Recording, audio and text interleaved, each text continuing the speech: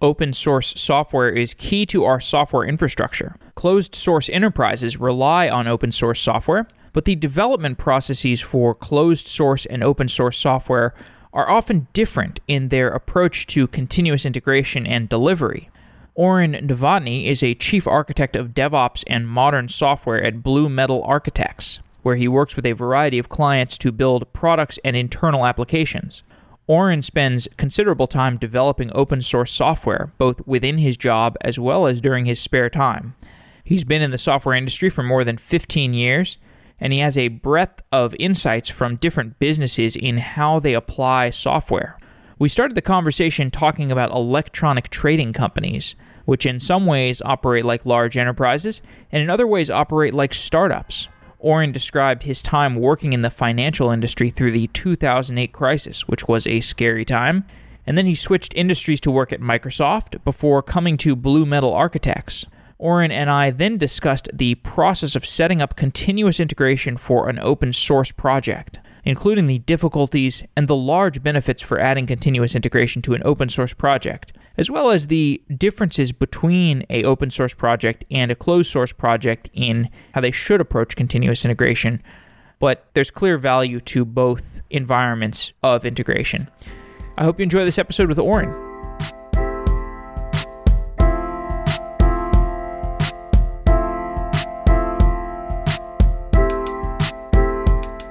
Oren Novotny, you are a chief architect for DevOps and modern software at Blue Metal. Welcome to Software Engineering Daily. Thank you. Thank you for having me. I want to start with your background in trading applications. You worked in trading applications from 2004 to 2011. What are the engineering requirements for trading applications? So it's going to vary by specific desk, but one of the things I found is that there are generally complex data models, and you're dealing with huge amounts of data that needs to be updated in real time with extremely low latency. Also, they tend to have heavy UI visualization, and I was on the front-end teams for the most part at that point in my career. So it was all about creating visualizations and charts and order entry systems that could update and reflect the market data in the order data coming in real time. This was a time when this was Windows Forms, Windows Win32, and it was hard now. It was harder then in terms of just being able to paint those displays fast enough. What are those difficulties? What makes it hard? So you have data coming in off of different streams, market data, order data. It all has to come in. It has to get correlated, cross-joined, filtered, sorted, painted in a grid. And the typical threading issues in race conditions, deadlocks, live locks, all come into play. So it's a very challenging environment to start with. When I was just leaving school, I worked at a trading company for about 5 months back in 2013. And thinking back to those same problems that you just articulated, it's in some ways very similar to some of the challenges that companies are dealing with today in terms of streaming data. So today you have click streams of data or fast incoming data about sensors from a self-driving car, something like that.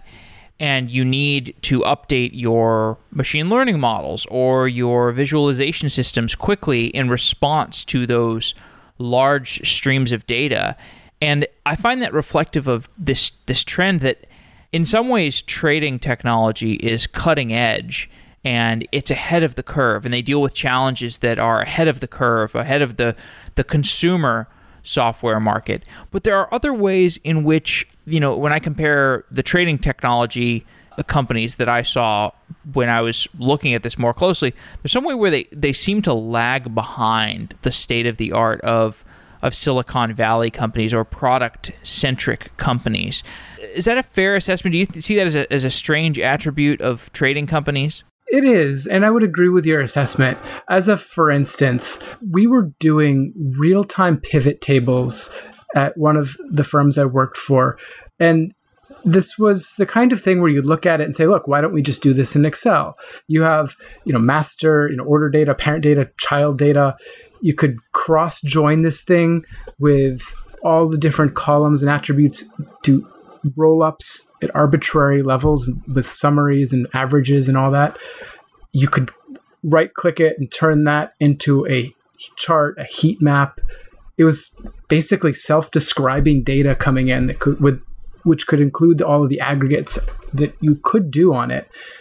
And you had effectively a dumb grid. I mean, I say dumb, but there's tons of smarts in there that could read the metadata coming in off of the data type and just provide all this functionality.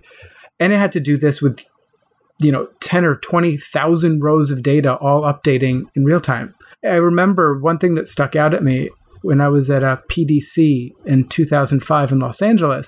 I showed some of this to some folks at the Birds of a Feather session from the Excel team, and their jaws dropped. I mean, the fact that we could do this in real time, and I'm thinking to myself, like, why do we have to build this? Why can't we use a third-party component like Excel to visualize some of this? But there was a huge gap in what was commercially available versus what we had to do ourselves. But to the other end, then, it's also very restricted and locked down environment. And that's ultimately why I left Wall Street, was you're using older technology, at least when I left. It may have changed now, but they're doing cutting edge problems, but you're limited by what they can approve and install on the desktops, because anything that they deploy would have effect on all of the applications on there. So they were naturally very cautious, because you have huge sums of money flowing through these systems. You can't afford a mistake. So, and many of these things were just very highly regulated, even pre-2008. There was just, you didn't need industry regulators coming in to say, we don't want to lose $100 million because of a typo. Was this all trading companies, or was this just particular ones that had like a banking element, like a JP Morgan? So I would say the banks that I worked at tended to be more locked down. I did work at one firm that was developing a trading system using Microsoft technologies, actually on the back end as well as the front end, and that was unique. Most of the back ends in Wall Street were Linux, Java focused, where the desktop was Windows. Yeah. But for this firm... that was the architecture of the company I worked at, actually, that exact architecture. So this firm I was working at, it was owned by Citigroup, but it was operated as a subsidiary, developed a client and server entirely in .NET. And that we had a lot more freedom over, because we were in our own building. We didn't have to dress, in Wall Street dress. We had cubes instead of a trading floor layout. It was definitely felt much more of a software company feel. What was it like being involved in that industry through the 2008 financial crisis? It was scary, that was for sure. I was at that firm I just mentioned, that one that was operating more like a software company. And we were just watching in silence, as it were, of like when Lehman crashed, and we're like, what's going to happen? Is that going to ripple? What's the domino? What's going to happen? Nobody knew. And there was a time when nobody knew what was going to happen to our group either, because, were we selling this product to other firms? Was our parent company using it? And we were just selling lucky. That product. You mean like CDOs or? Well, in this case, this was the order management system. Oh, okay. So it could do the equities, order, futures, and FX were the three, and options. It's a multi-asset, multi-broker order flow system, but nobody was using it yet. So it was like, well, what's going to happen to it? And do we still have jobs? We were lucky. We did. We showed up every day for a while. And then at some point it was work from home. We'll come in if we need anything, but we were getting paid. And then one day they told us that we were being spun off and acquired by another trading software manufacturer. It could have been a lot worse, and certainly it was for a lot of people. Yeah. So the financial technology world more broadly, how did it change in the fallout of that 2008 crisis? That's a tough one, because I never really saw it from the regulation perspective. Certainly it became a lot harder to get a job. I mean, even as an engineer. Oh yeah. I mean, there were fewer banks. No one was spending money. The purse strings were all, tightened up. I recall that firm that acquired the software firm switched from .NET to Java. They were thinking, oh, we'll just take a bunch of C# developers, and they're smart people. They understand the system and the business. We'll just make them do Java instead, because that was how they'd written their trading platform. I tried it. I gave it several months. It was not for me, and that's where I had left and gone on to another bank at that point. Yeah, when I was at that trading company, what was so cool about it was we were in one of these companies where you have the traders on the same floor as the developers, and it's sort of like the developers are building the product that the traders are using, and so you can have really easy communications, and it makes for a really interesting environment. And it makes you, since you're the developer and you're on the same floor as the traders, you're subject to the same psychological gyrations that the that the traders are going through. So on a day like, I think I was there during the Facebook IPO, and the Facebook IPO like was botched technologically. I'm not saying it was botched by the company I was working for. It was botched. The IPO itself. There was some kind of issue with it. I don't remember exactly what it was, but there was another. Sounds familiar. You remember that? It rings a bell. It was not until you mentioned it, but yeah. Yeah. And so that kind of thing. Or I think there was another day where there was kind of like a mini flash crash. Or no, the market got halted. There was some reason why the market got halted because of some glitch in NASDAQ or something. And it's just like crazy emotional gyrations. And of course that happens in startups to some degree, but there's such a directly financial at a trading company. It's just a very interesting world. I haven't done as much coverage over as I have of like startups and enterprise companies, but it's completely unique. Oh, definitely. And for better or, as many will say, for worse, and I'm of the latter opinion, I was never a huge fan of that trading floor layout. I think that there's certainly benefits to being embedded and being close to your user. It was kind of Scrum and Agile at the early part of the Agile manifesto and the Agile movement, or even predating that to some degree. And it's really valuable to have that constant input and feedback cycle with your end user. But at the same time, I think that the developers need a quiet space to get stuff done. And I agree with that. Or at least some developers. Nobody's the same. Some people can work in a cafe and put their headphones on. I'm not one of them, But I think that everyone looked to Wall Street and said, oh, we should all do that. We should all have trading floor layouts. And it's cheaper. You get more people in there. I mean, Microsoft, among others, has been tearing down their offices and putting everyone in open floor plans, and good luck with that. I think it's insanity. Oh, I agree. And that's where it's one of those things where I'm waiting for the pendulum to swing back the other direction. And you have the reports come out that says, maybe the productivity gains weren't all we thought. And, but there's still a lot of inertia that open office, it's great. I mean, to some degree, it does work if you have enough phone booth space that people can escape into. But I remember, like, the chief architect, the person who wrote the most code, basically, would escape into silent office space or not escape, but would go into private office space and be like, why do you think you want private office space? And why are we out here exposed to the vicissitudes of the traders?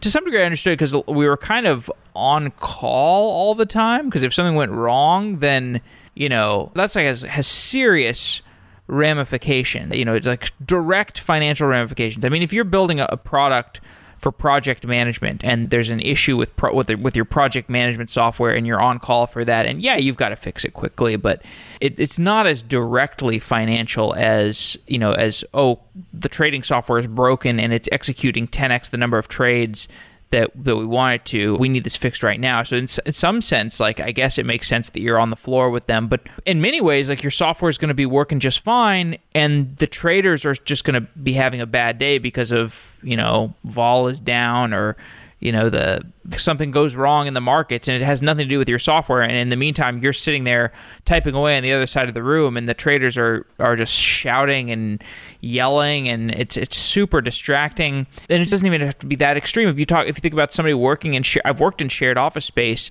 I know, contrasted with me working at home, I'm way more productive working at home because I can get into my frame of mind. Nobody comes by to bother me. Like, I work very well with my coworkers who are also located remotely, and it's just, I don't know. I agree completely. I've been lucky since joining Blue Metal, and it's been 6 years now, actually. It was 2 days past my 6th anniversary. Never thought I'd be anywhere that long. But by and large, I've worked remotely from a home office where I have, a powerful desktop, giant 4K, 24-inch monitors, and I have my setup. I can, people leave me alone. It's quiet. And I just get my stuff done. And of course, that doesn't mean I don't see people. I go to the office and I go to meetings when necessary and when it's important, because face-to-face is important, but we try and schedule that.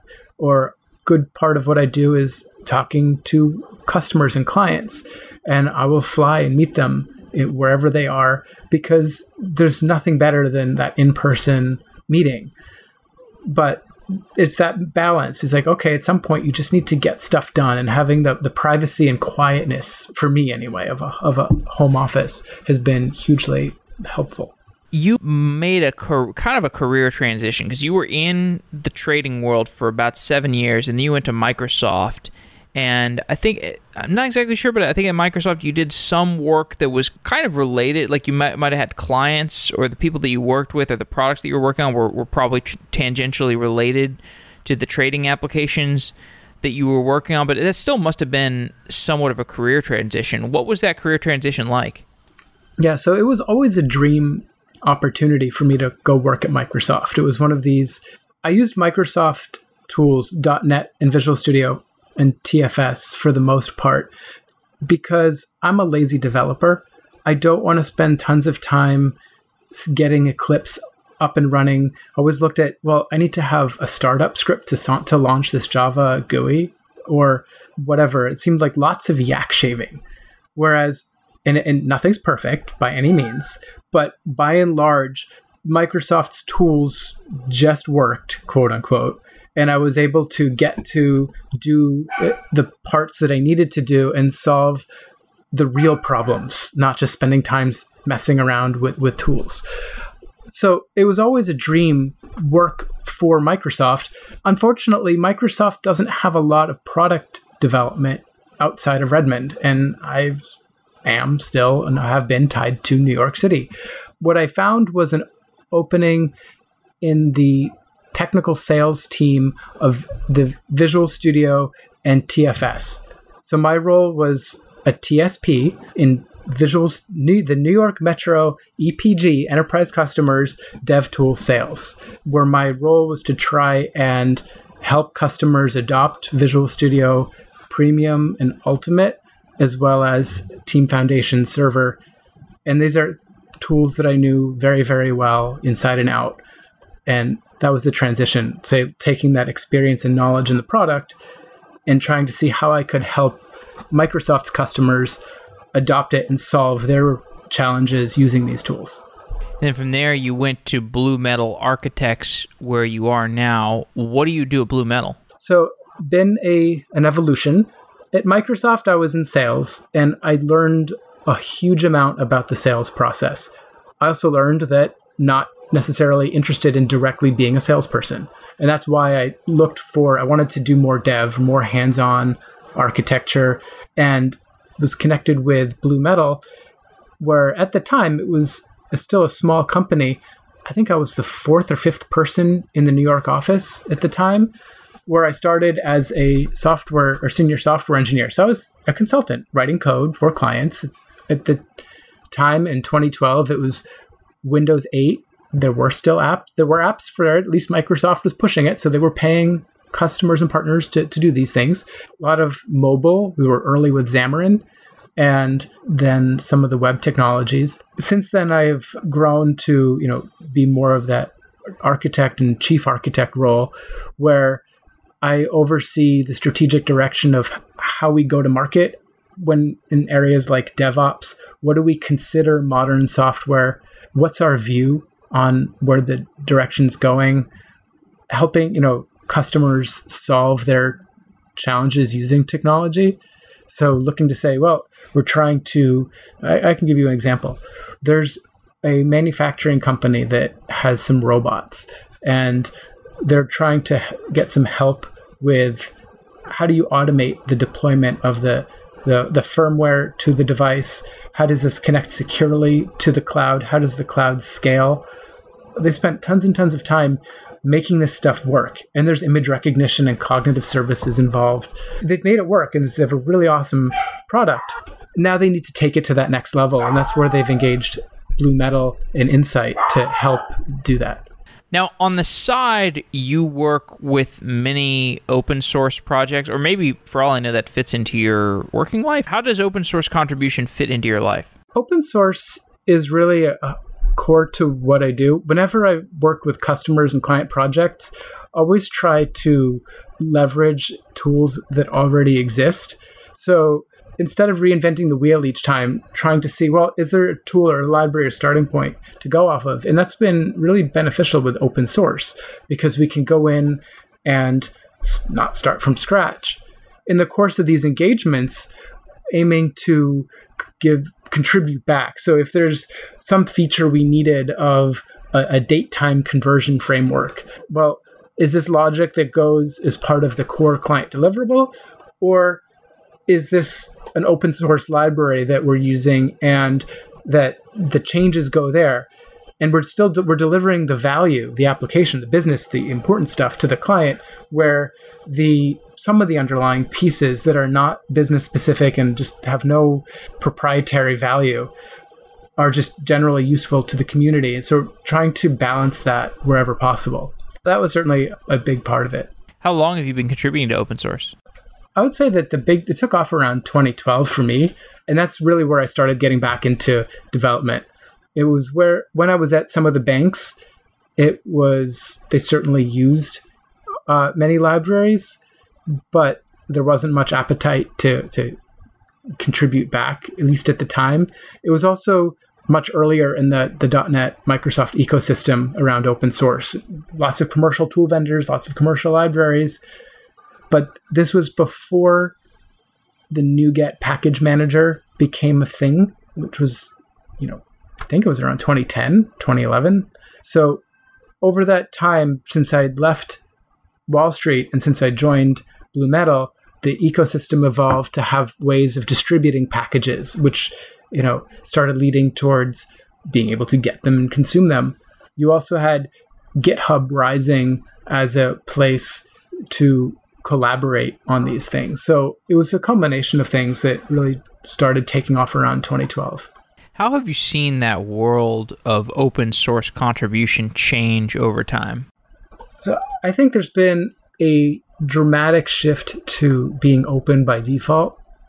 And I think there's a separation between, what's the core business value and where's your expertise? What's the thing you're trying to do? What are you better at than anyone else? And what's all the plumbing and glue that you need to get there? All that plumbing and glue and other super important bits can be shared. And I think that there's become more of an understanding that there's value in doing that because you're building off of others and others will leverage that. So I think that shift has definitely been occurring within the Microsoft ecosystem. Early in 2012, or even before, I think if you looked at Microsoft and open source was kind of a joke. Now it's effectively the de facto standard. I mean, I think pretty much everything is built in the open by default, unless there's a compelling reason why it shouldn't be. How has that changed the interaction between the consumers of the Microsoft stack and the people who are making that software stack in Redmond? I think it's brought everyone closer together. GitHub has been phenomenal for that, where if you have a development team that's truly embracing collaborative development, it's not just code dumps that's there. It's not just, okay, here's the code in an MIT license or some other open source license, party on. But if you are truly engaged with the community, as Microsoft teams are, and some teams more than others, again, it's a large company, but the .NET team, for example, has huge amounts, and I don't remember specific numbers, but of community contributions, regularly interact with GitHub issues. Certain features that are core to the platform have been contributed by non-Microsoft people. and they're all vetted and they work with the community to vet, review, and ensure that the standards and quality are met. But the level of transparency has been, I can't say unparalleled, that's too, hyperbola, but, it's been amazing. You have, like the C# team has language design meetings that they stream and post the notes to, or at least, they broadcast the framework design meetings, in different groups, even there have different levels, but these are meetings that you can attend in live or sometimes just delayed, but you can see the recording. It's hard to imagine that 10 years ago. Can you imagine Microsoft's development team recording and broadcasting their meeting deliberations? No. And I think it really makes, me as a industry coverage person intrigued with this kind of the cultural change. And there's a changing of the guard within the company. It's been around for 20 years or something, maybe longer than that, or no, 30, 25 years, something like that. So there's just new people who are coming in who don't. So the institutional memory of that time is changing, or at least it's maintained in a way of okay, we understand the value of that institutional memory, but we also understand the costs of that institutional memory, and we can see the value of the more open model. Absolutely. It's changed. Although to be fair, there are many great people there that have been in there a long time, and there are certain people that are no longer there, and it's an ebb and flow. But I think there's been that push to get things more open that has been, certainly pressure from the community, but lots of people that have been there and passionate about this for so long were able to get the buy-in and, roll that up the chain. And, Satya has been amazing, don't get me wrong. But this process started long before he was head of the company. This was all in the works for a while, and it's been a gradual change. You have worked at enterprises, on premises at the enterprises. You've also done plenty of consulting work where, I guess with Blue Metal, where you are working from home, which is remote, which is, I think, somewhere in between open source and working at an enterprise, because it's like working with an enterprise because you are working in this closed source environment, or mostly closed source. Most enterprises are not open source. Software companies, maybe that's changing, but most enterprises are not open source. But open source contribution is a mostly remote. Well, actually, even that might be changing. There's a lot of people that work at companies that are just full-time open source maintainers. But the model of contributing code to an open source repo is by default something that somebody could do from a remote computer sitting in their office at home. So you really have the full picture of the advantages of working in an enterprise software environment from a contributor perspective versus the advantages of working on an open source project that you can work on remotely from home. And you see the costs of both of those working environments. How does the process of contributing to an open source project compare to contributing to code within an enterprise? I think it's all, there's similarities and there's differences. Hopefully, in an enterprise, you have people, and I'd like to make a distinction maybe, or even add one extra category of there's open source that are, small side projects or hobby projects, maybe a small team of a few people or one person that are done on the side and moonlighting day job, or not as part of a day job, but that sort of thing, labor of love, versus enterprise open source where you have big companies that, pay employees to write software that just happens to be open. Because I think that's where I see some of the bigger differences there, like some of the things like project management, and is there somebody to do some of the, I don't want to say grunt work, but just the stuff that needs to get done. Well, and if you're getting paid, or somebody's getting paid, it will get done. Whereas if it's in a hobby open source project, people tend to focus in on the hard problems or the interesting problems or things that scratch an itch. Whereas, so it can be harder to ensure that things like accessibility or localization or documentation are sufficiently covered. Because ask yourself, if you're, do you want to sit there, if you have a limited number of hours in the evening after work and before you have to, after your kids go to bed or whatever, are you going to sit there and write documentation, or are you going to try and noodle on that problem of why wasn't this thing working the way I thought it was or should? Or, whereas, hey, look, if you're doing this for your day job, well, today I got to spend this morning writing documentation. Right. What I got to do, right? Like, so that's where I see some of the differences. More about that aspect of it than necessarily remote or home or enterprise. More on the open source side of things, what are the problems with management of open source projects and repos?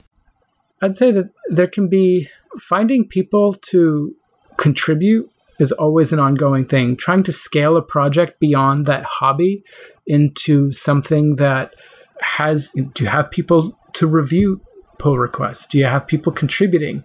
It's easy for people to file an issue, but if you're doing 6 other things, like, okay, I'll get to it whenever I feel like it. Or, do you have anybody stepping in that might be interested in fixing that? It can be a balance trying to ensure that users of your project are not blocked with bugs or issues. At the same time, again, it's a labor of love. Like, no one's paying, for the most part, for a lot of open source, nobody's paying for this. And that can lead to friction around unrealistic expectations, or, I filed an issue, why hasn't this been fixed already? And you're saying, well, nobody's paying for this, right? Like, you want something fixed in a certain time or in a certain way. Maybe there should be a model with a support contract or some other way where you have guarantees. I think there can be unrealistic expectations around support for projects that nobody's paying for. Well, the PR request challenge is something that I'm intimately familiar with because we have this open source project, this software daily. It's on GitHub, and we have mobile apps. We have basically a podcast player that's specifically for software engineering daily. So we have some power listeners that really like to use that app. And the iOS app is open source. The Android app is open source. We've got an open source web version. We have an open source backend, and figuring out who is in charge of accepting the pull requests, of reviewing them, of doing the testing, like making sure the tests have run and there's no breaking changes. That's a single point of failure. If you only have one person who is in charge of that, and then they're bottlenecked, and if you have a bunch of contributors who are issuing pull requests, you just have this open source contributor this open source pull request arbitrator who is in charge of that, and that can be problematic. That can lead to burnout, open source burnout. And if you're feeling burned out, it's not hard to discard your open source contribution as part of your life, because it's like, well, I'm not getting paid for that, so I'm just going to discard that. And then it's like, okay, now my single point of failure has left, and now the project just completely bottlenecks and it falls apart. And you just see these kinds of systemic issues crop up in open source projects that have any amount of traction. Yeah, and I would say for those projects, there's also a lot of projects where having not enough pull request reviewers is a problem we wish we could have. So take it to that next level. And by example, I maintain several open source projects, some of which I fell into simply because the maintainer wanted to do something else, and I said, look, I can keep it alive, right? Or I'll get out a new release, I'll review the PR that comes in here and there, but I'm not doing huge active dev. And there's a number of those that I'll say, look, I'd love to have any active contributors come in and submit pull requests, because then if they do that, I'll review a bunch, but then I'd be happy to delegate some of that to some people that are to some new blood. Whereas, what I've done is set up some of the CI, CD, the maintenance. Like, I can get out a new release without much friction, but how much time do I have to dedicate to individual libraries? Like, it's alive. Somebody comes in, we can look at it, but you need that next level of finding people to just have the interest to submit pull requests. And I'm sure that that's not a unique issue. So these are kind of like the level 1 issues of open source. These have been issues around open source for a long time. They certainly get talked about more these days. There's some great articles about the problems of open source burnout and whatnot. But there's also a suite of problems that exist for projects that have significantly more traction. So like Kubernetes is not going anywhere. That project is not going anywhere. Node.js is not going anywhere. These are open source projects that have massive traction. They have tons of contributors with varying interests. And these kinds of projects, they start to look in some ways like enterprises. And we've done lots of shows on DevOps in enterprises and the release process in enterprises and the maintenance of agility that can come with a DevOps mentality. Does the DevOps idea map effectively to open source projects? I think DevOps is key to open source projects, especially to help mitigate burnout and maintain agility. And it really comes down to that idea that you should be able to get a release out easily. You should be able to have high confidence in pull requests. You should be able to quickly triage them and ensure that, you're not going to have breaking changes and do all these things. And in my opinion, the number one way to do that is to automate as much as you can, which is very much at the heart of many of the DevOps practices. And that's everything from validation builds in a pull request, which are, then you have the question of what's build is build, fine, but are you checking things like code coverage? Are you scanning the API surface area? There are tools to do this on .NET. I assume there are in others as well, but you'll compare the public surface area to say, well, did you add a new method? Or if you did, it gives you a place where you can review that and make sure it wasn't a breaking change. Is there sufficient test coverage? And what are the tests pass or fail? So as much as you can automate on that side, and then similarly on the release management side, are you signing your code with Authenticode, which is really important on the Microsoft platform? Are you doing that in a secure and automated way? Are you deploying to CI or nightly feeds of any kind? What kind of channel mechanism might you be using? Are you promoting artifacts into beta or, no one uses beta anymore, right? It's forever preview or finally eventually stable.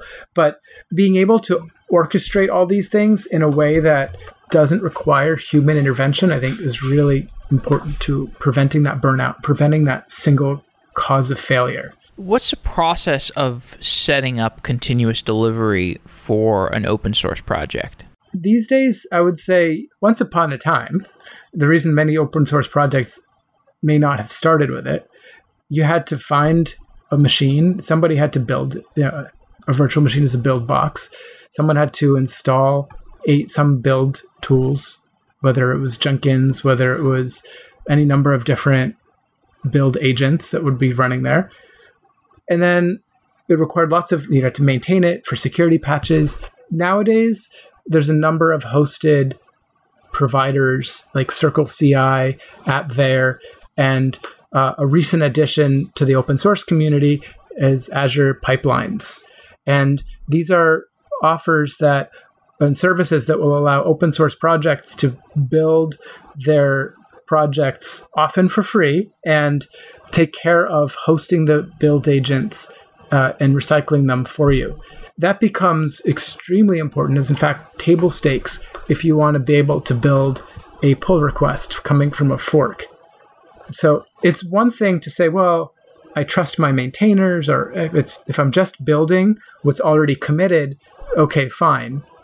But if you consider that builds are executing code on a machine, and if you're going to build what's effectively an untrusted code from a pull request coming from the public, you cannot trust that machine to do anything afterwards. You have to assume compromise because they could have they could run a crypto miner in a pull request. I wouldn't put it past anyone. And you don't want that on your VM. And you certainly don't want that running on a machine behind your firewall in your network. So that's a perfect place for hosted services to run these in the public cloud, where each build agent, each build gets its own clean VM that's only good for the life of the build and gets recycled each time. And the Azure Pipelines process, or offer, product, whatever, allows you to do this for Linux, Mac, and Windows build agents. So it's the only hosted provider right now today that allows you to build on all of the platforms in a single YAML file and a single pipeline at the same time. So when a PR gets submitted to a open source project with continuous delivery or continuous integration, how does that compare to the PR submission process without continuous integration? So let's take it to the extreme, shall we? So some open source projects, like the Linux kernel, operate by submitting patches via email to some maintainer of some subsystem. Eventually, they may or may not look at it, in which case they submit changes, and effectively you're submitting diffs and patches via email.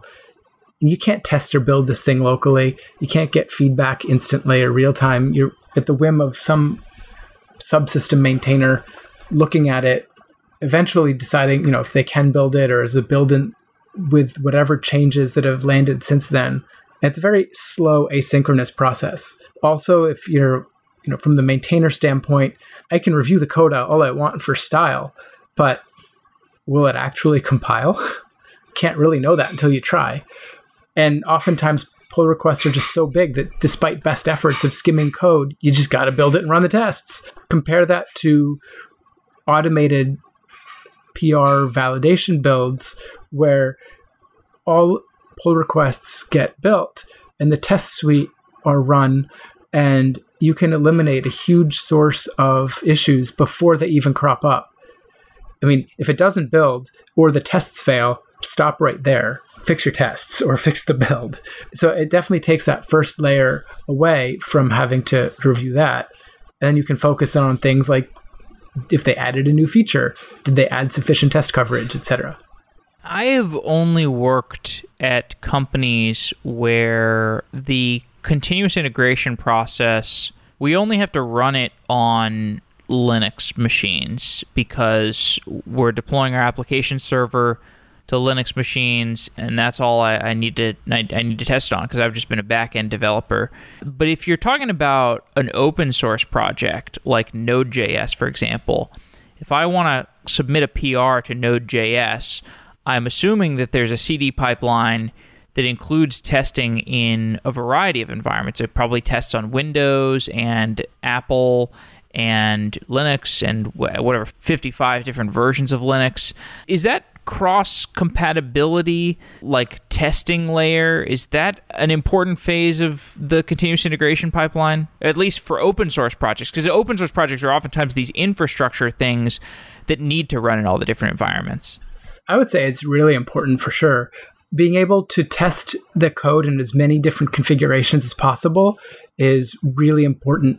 And having the broad variety of build agents and test agents, being able to run that on a single PR is invaluable. One thing I saw, libgit2, which is maintained by Ed Thompson. Yes. He just submitted a PR. He was able to get QEMU, if I pronounced that right? QEMU, the QEMU emulator. He had that running ARM on a x86 Docker agent. So even though it was using the Linux build agent on Azure Pipelines, but he was able to run and build and run his tests using an ARM configuration inside that container on QEMU, or I'm sure I'm mispronouncing that. And that was pretty cool. I think he was only half joking when he said that there's like an S390 emulator in there. Are you doing it CI and CD and testing of your mainframe code? Because you can now. You can. What extreme do you want to go to? Because some things that have become much more possible lately. What are the other types of tooling that contributors and open source projects need, or what other kinds of tooling are they using to get code as well automated, or I don't know if you can automate the creation of documentation, or what are the other suites of tools that exist? Because from what I've heard is like GitHub's great, but GitHub has to do too much. Like GitHub has a very big job, and there's not enough tooling just in GitHub, because if they tried to put all of the right tooling in GitHub, it would just be like bloated and you wouldn't be able to do anything with it, or it would just, the UI would be too crowded. So what are the other tool sets that successful open source projects use? I think documentation you mentioned is one of them, and there's a few out there. DocFX is one that is based on GitHub Markdown to HTML. That's what the Microsoft Doc system is based on loosely. There are others, but certainly being able to take Markdown, which is certainly the flavor du jour these days of documentation, and render that somewhere is super important. But I'd say there's also products like, do you want to check for security vulnerabilities or open source license compliance? Many things like White Source will offer open source projects a free license. So granted, their goal is certainly to sell commercial licenses for the rest of the product. That's where they make their money. But many of these tool sets will or have offers for open source projects to help with those things. As we begin to wrap up, I want to talk a little bit about the other projects you're involved. What are the open source projects and I guess non-open source projects that you are spending your time in? So there's a few ones that come top of mind. One is a code signing service that I maintain on behalf of the .NET Foundation and really is available for any organization to deploy into their Azure environment. It supports Authenticode, code signing, as well as NuGet package signing and V6 signing and click once signing, all of the popular signing formats where the certificate is stored in Azure Key Vault's hardware security module for safety and security. So that is a project that I've done because I found that as a gap in the tool chain. We offer that as a service to the .NET Foundation member projects, but certainly any organization can use the underlying software. Another one is Humanizer, which is you may have used in some places or another, but its idea is to take things like numbers and take the number 1,000 and turn it to the word 1,000, or a date or a time span and say it was 30 minutes ago or something like that. XUnit is a unit testing tool set that I help maintain the device runner for. So when you want to use unit tests on Xamarin for iOS or Android or UWP, you can do that using some of the device runners that I've helped write. So those are a few that are top of mind. In general, though, I also try and help a large number of open source projects implement CI and CD and really help unblock them. So if they're having trouble building something, I'll try and make sure that they can build it and do it in an automated way. So I chip in a lot of places. But what kinds of blockers do you see? Sometimes it's just, people haven't done it, so they're not sure where to start. And other times you're trying to, the project tools have evolved so quickly and there are easier ways to do things now. So it's trying to get from the way things were happening to the new way, which once you're there is simpler. You still need to get there and unstick certain things. So trying to find where those bumps are and provide, workarounds in repeatable ways so that people don't have to get stuck there. If there's somebody out there that's listening and they have an open source project and they're trying to get continuous delivery, continuous integration going, can they reach out to you for some help or some guidance? Oh, absolutely. I'd say Twitter is by and far the easiest way to get a hold of me. My handle is ONOVOTNY. Okay, cool. Well, Oren, it's been really great talking to you. We covered a lot of ground. Oh, it's a pleasure. Thank you for having me. Wow.